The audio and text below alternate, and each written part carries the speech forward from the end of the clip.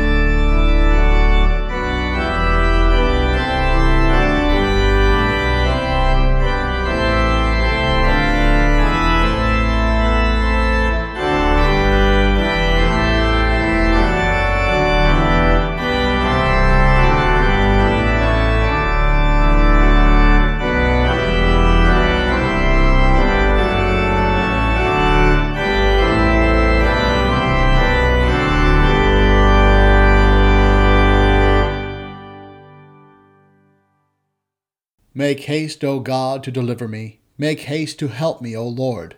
Let them be ashamed and confounded that seek after my soul. Let them be turned backward and put to confusion that desire my hurt. Let all those that seek thee rejoice and be glad in thee. Thou art my help and my deliverer. O Lord, make no tarrying. Glory be to the Father, and to the Son, and to the Holy Ghost, as it was in the beginning, is now, and ever shall be, world without end. Amen. Make haste, O God, to deliver me. Make haste to help me, O Lord. Let them be ashamed and confounded that seek after my soul. The Old Testament lesson for the 12th Sunday after Trinity is written in the 29th chapter of the book of the prophet Isaiah, beginning at the 17th verse.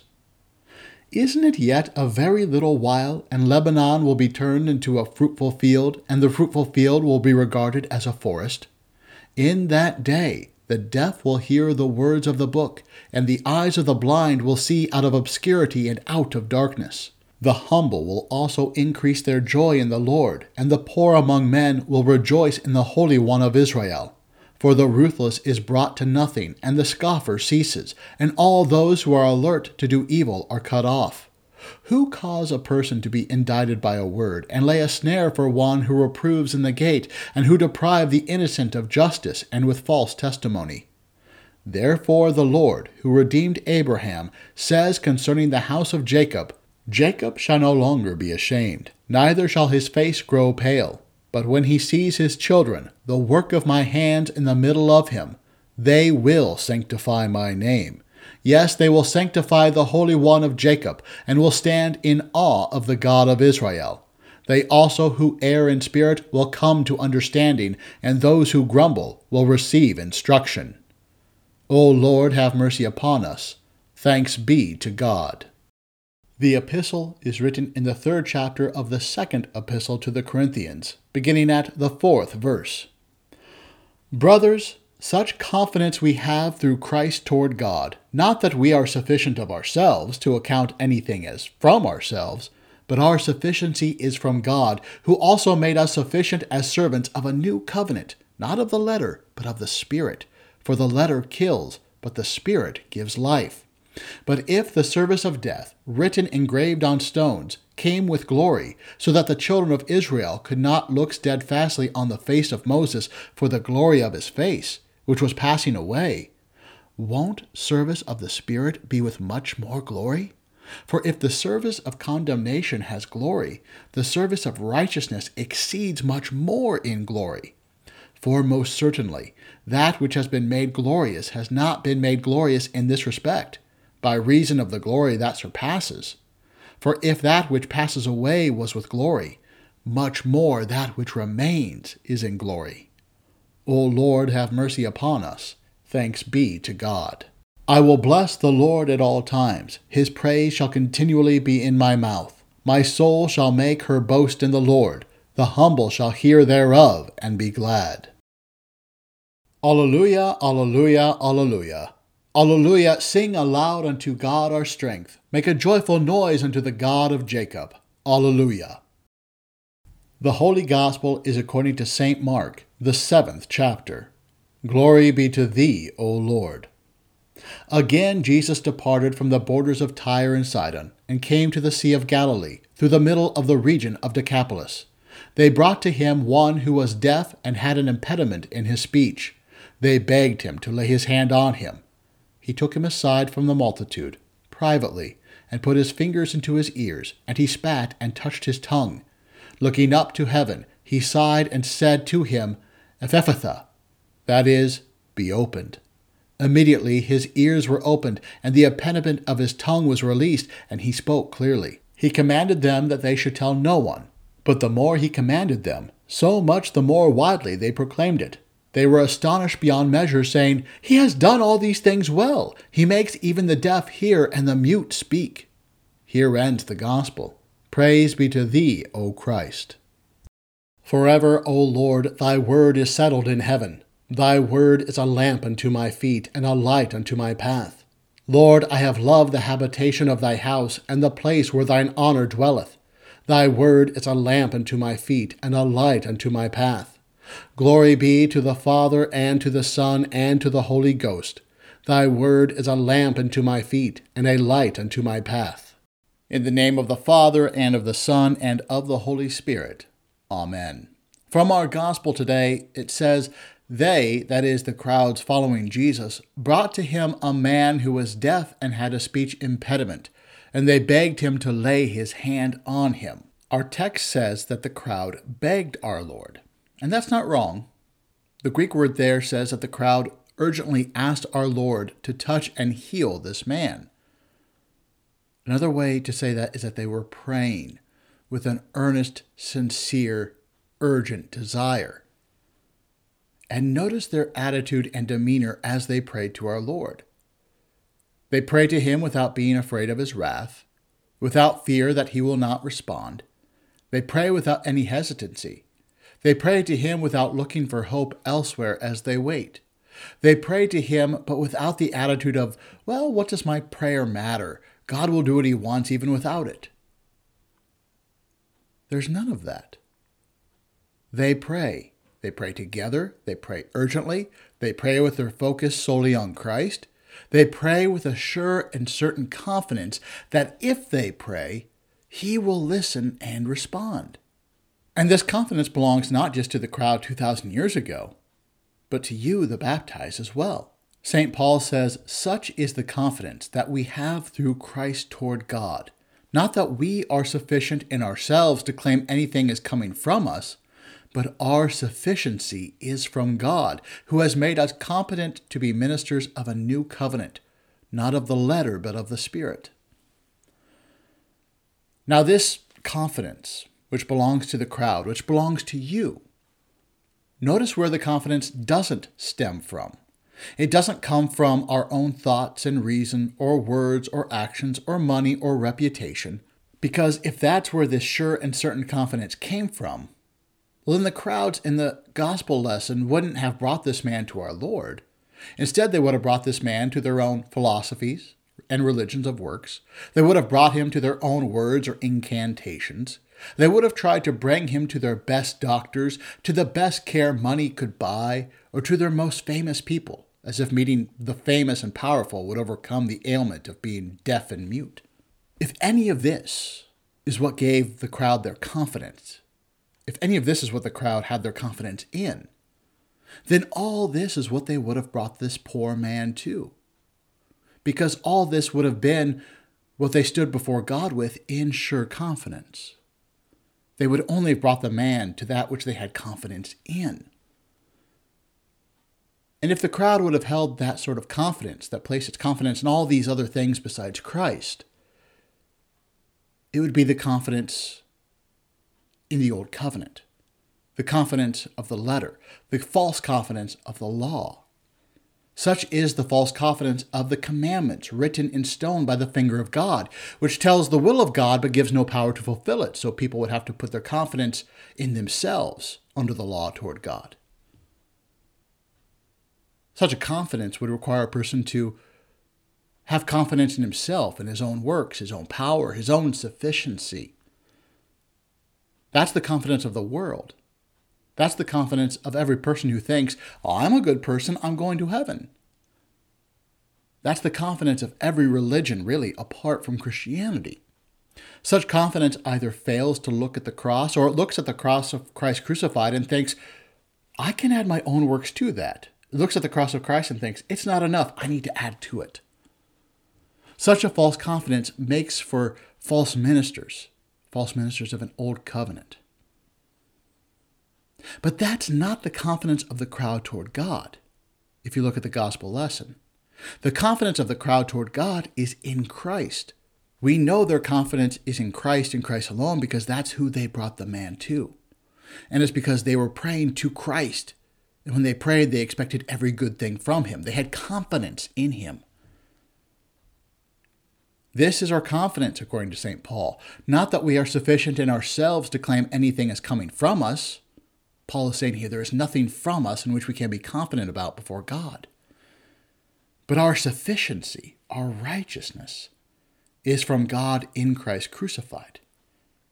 Paul here is speaking about the sufficiency of the gospel. He's saying it's the gospel alone that gives a true confidence to stand before God. It's the gospel alone which makes true ministers of the New Testament. A New Testament not of the letter, but of the Spirit. Now, don't get me wrong, the letter, the commandments of God are not bad. It was the letter, the law of Moses, which was given by God, that he engraved on stone with his finger. It was the commandments that showed his will. But these commandments offered no way to fulfill that will of God, these commandments of God. With the letter is given the law, but with the letter is not given the Spirit to fulfill the law. And so if the confidence of the crowd was in the law, what would have become of the deaf-mute man? If your confidence is in the law, what would become of you? And to this St. Paul says, "For the letter kills, but the Spirit gives life." Now, if the ministry of death, carved in letters of stone, came with such glory that the Israelites could not gaze at Moses' face because of its glory, which was being brought to an end, will not the ministry of the Spirit have even more glory? So again, now that we've heard this, what would become of the man? What would become of us if our confidence was in the law? Now, for us Lutherans, it's easy to be dismissive of confidence that anybody puts in the law. But the religions of man don't put confidence in the law without reason. Because the law does itself come with glory. And we know that because in the Old Testament, this is the glory which shone on the face of Moses. It's the glory of the victories of Joshua and Israel taking possession of the promised land. It was the glory of King David. It was the glory of King Solomon as he built the temple. And we see this type of glory in the world today. It's the glory of societal progress, the glory of advances in science and medicine, the glory of wealth and the victories of democracies, republics, Western cultures. Look throughout the nations and their histories, and you will see glories of art, carvings, paintings, pyramids, buildings, military victories, and so on. There is glory given in the law. Don't be fooled. There is glory given in the law. And it's a glory that is alluring. It's enticing. It promises a person's name to be remembered in memoria for centuries. Like we remember Alexander the Great, the Roman Empire, Leonardo, Shakespeare, the Founding Fathers, and so on. This glory of the law, it is real. And that's why many put their trust in it. But the thing about the glory of the law is it always comes to an end. For instance, the glory of the face of Moses, yes, it did shine brightly as he looked upon the promised land from the mountaintop. But the glory of that face faded to nothing when he died without ever entering that promised land. Israel possessed the promised land for centuries until the Babylonians took them away. Solomon's temple stood magnificent long after he was gone, until Nebuchadnezzar overturned every last stone of it. And in history, Alexander the Great conquered most of the civilized world while he was young. But that glory couldn't keep him from dying young from disease. The Roman Empire reigned for centuries, but then crumbled at the hands of barbarians. And there are many paintings and writings from poets and writers and artists that we enjoy centuries later. But all of their authors have died.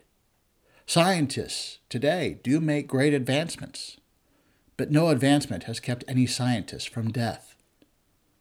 Yes, the law gives glory, but all glory under the law, it comes to an end, because ultimately, no matter how great our works, or how great our families, or how strong our country, or how much we're remembered centuries after our death, no matter all that, the law always brings an end to the glory, then kills and brings death. The glory of the law, it is great, but it's always extinguished. And consider if the deaf and mute man were alive today. Perhaps medicine and technology may have helped a deaf man hear with implants. Maybe it would have given him the ability to talk with speech therapy. And likewise for you, medicine, technology may help you live healthier, longer, and more comfortable lives. But none of that can change your heart. And none of that can loosen your tongue to truly confess who God is. It can't bring us life. But if the glory of the law can bring about all of that we just talked about, glory that shines from the face of Moses, names and achievements that we learn in history, technology that can heal in previously unimaginable ways. If the glory of the law can bring about all that, then how much more is the glory of the Spirit, which gives life instead of extinguishing all of that with death? How much more glorious is the ministry of the Spirit from the glory of the law that always ends with death? The Spirit always gives life. The law always gives death.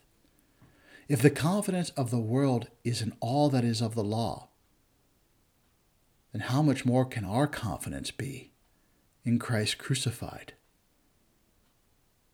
Much, much more. So St. Paul says, "For if there was glory in the ministry of condemnation, the ministry of righteousness must far exceed it in all glory. Indeed, in this case, what once had glory has come to have no glory at all because of the glory that surpasses it.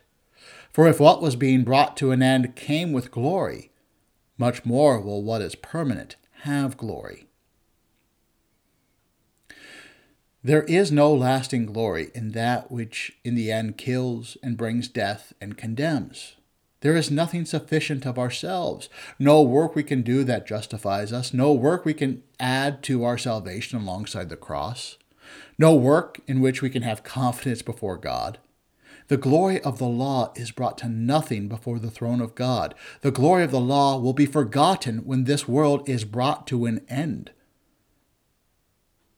And the world and its glory is brought to an end before the cross of Christ, because the glory of the cross far surpasses it. Because it is Christ crucified who does it all, who paid the price for our sin, who fulfilled the law perfectly, who took our condemnation, who died the death of the law and then swallowed death up forever. The glory of the cross far exceeds the glory of the law.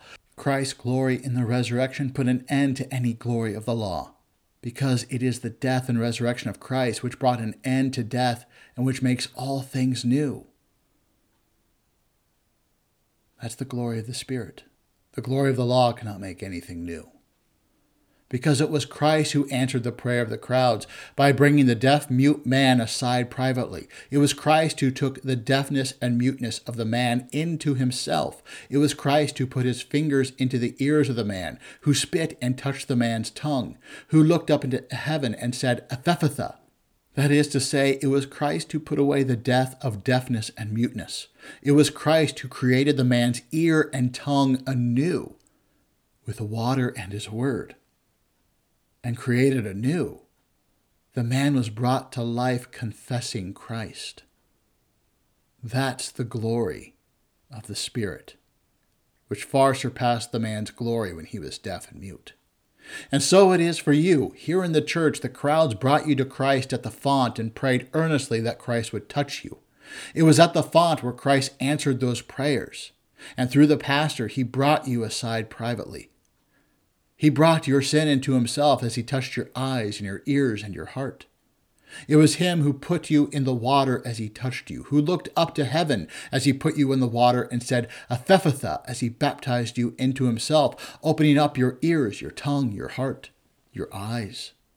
That is to say, it is Christ who put away the death of the old Adam in his crucifixion, and it is Christ who creates you anew in himself as he brings you out of the waters, raises you out of the waters as the new man in his resurrection. It is all him. He alone is our sufficiency before God. Nothing from ourselves here. Our confidence before God is in Christ alone. He has put an end to our old fatal glory. and he has given us a new eternal glory. So then, being created anew, he has opened your ears. Now hear the word of God. He has loosened your tongue. Confess his name plainly. He hears you. So pray to him in this sure and certain confidence in Christ alone. Live to God. Live in service to one another. Live to bring others to Christ as those crowds did, because you now possess a glory that will never end, that the world can't recognize. And finally, take, eat, take, drink. For here is the meal which will strengthen your ears, your tongue, your prayer, your life eternal. This is the meal that has been prepared for you by him who does all things well. Amen. Now may the peace of God, which surpasses all understanding, keep your hearts and minds in Christ Jesus. Amen. We praise thee, O God. We acknowledge thee to be the Lord. All the earth doth worship thee, the Father everlasting.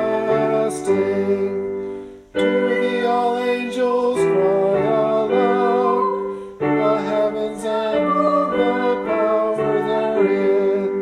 To thee cherubim and seraphim continually do cry, Holy, holy, holy, Lord God of Sabaoth. Heaven and earth are full of the majesty of thy glory. The glorious company of the apostles praise thee. The goodly fellowship of the prophets praise thee. The noble armies praise thee. Holy Church throughout all the world doth acknowledge thee. The Father, Son, and majesty, thine adorable, true, and only Son, also the Holy Ghost, the Comforter. Thou art the King of glory, O Christ. Thou art the everlasting Son, the Father. When thou tookest upon thee to deliver me, didst humble thyself to be born of a virgin. When thou hadst overcome the sharpness of death, thou didst open the kingdom of heaven to all believers. Thou sittest at the right hand of God, in the glory of the Father. We believe that thou shalt come to be our judge. We therefore pray thee,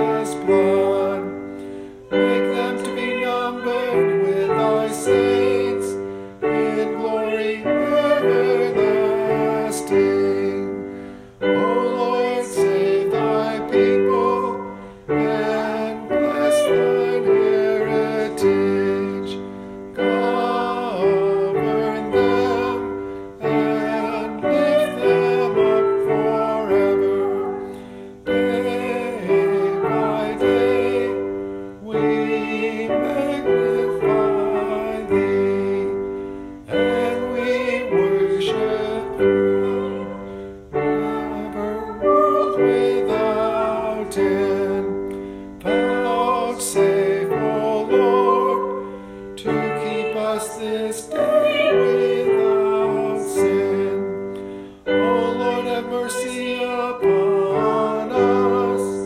Have mercy upon us. O Lord, let thy mercy be upon us, as our trust is in thee. O Lord, in thee have I trusted. Let me never be confounded. O Lord, have mercy upon us. O Christ, have mercy upon us. O Lord, have mercy upon us. Our Father, who art in heaven, hallowed be thy name.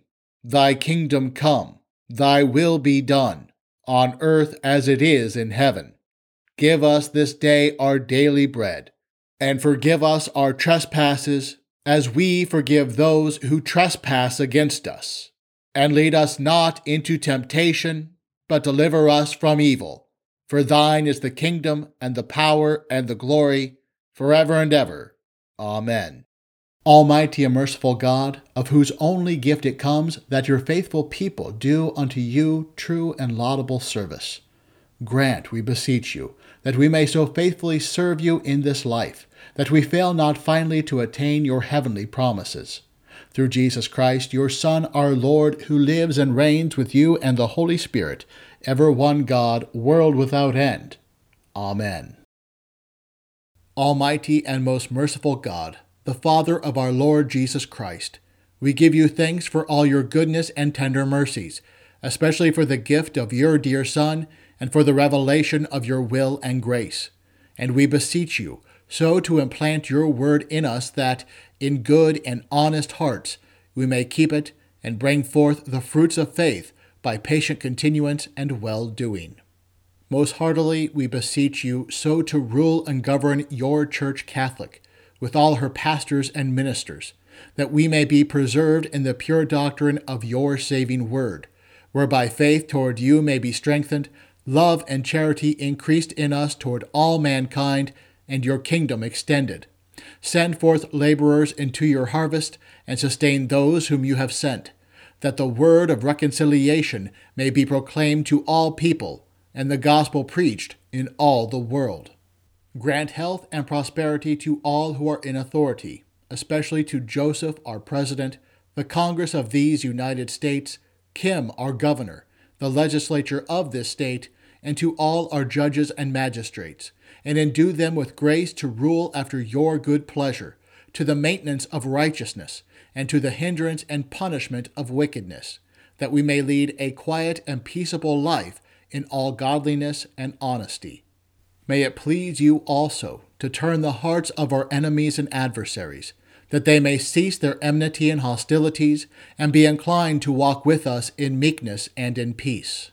All who are in trouble, want, sickness, anguish of labor, peril of death, or any other adversity, especially those who are in suffering for your name's sake, comfort, O God, with your Holy Spirit, that they may receive and acknowledge their afflictions as the manifestation of your fatherly will.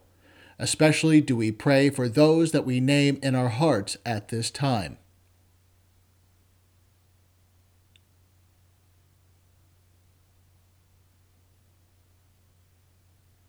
Although we have deserved your righteous wrath and manifold punishments, yet we entreat you, O most merciful Father, remember not the sins of our youth, nor our many transgressions, but out of your unspeakable goodness, grace, and mercy, defend us from all harm and danger of body and soul.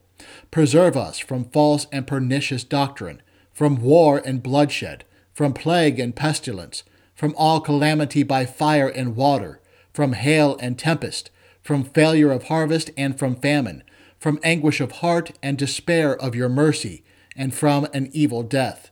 And in every time of trouble, show yourself a very present help, the Savior of all men, and especially of them that believe.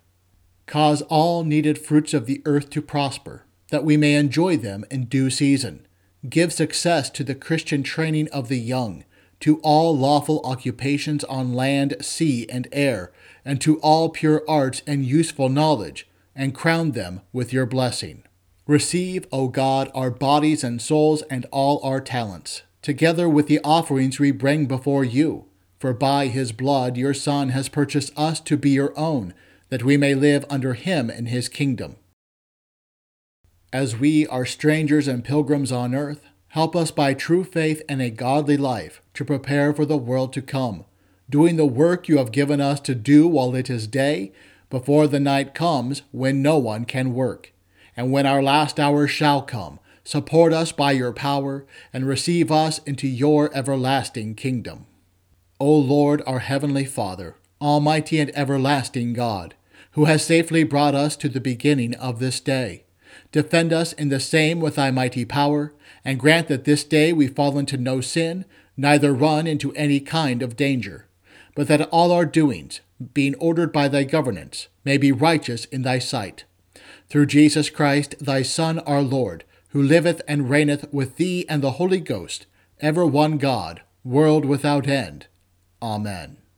Let my mouth be filled with thy praise, and with thy honor all the day. O Lord, our heavenly Father, almighty and everlasting God, who has safely brought us to the beginning of this day, defend us in the same with thy mighty power, and grant that this day we fall into no sin, neither run into any kind of danger, but that all our doings, being ordered by thy governance, may be righteous in thy sight. Through the same Jesus Christ, thy Son, our Lord, who liveth and reigneth with thee and the Holy Ghost, ever one God, world without end.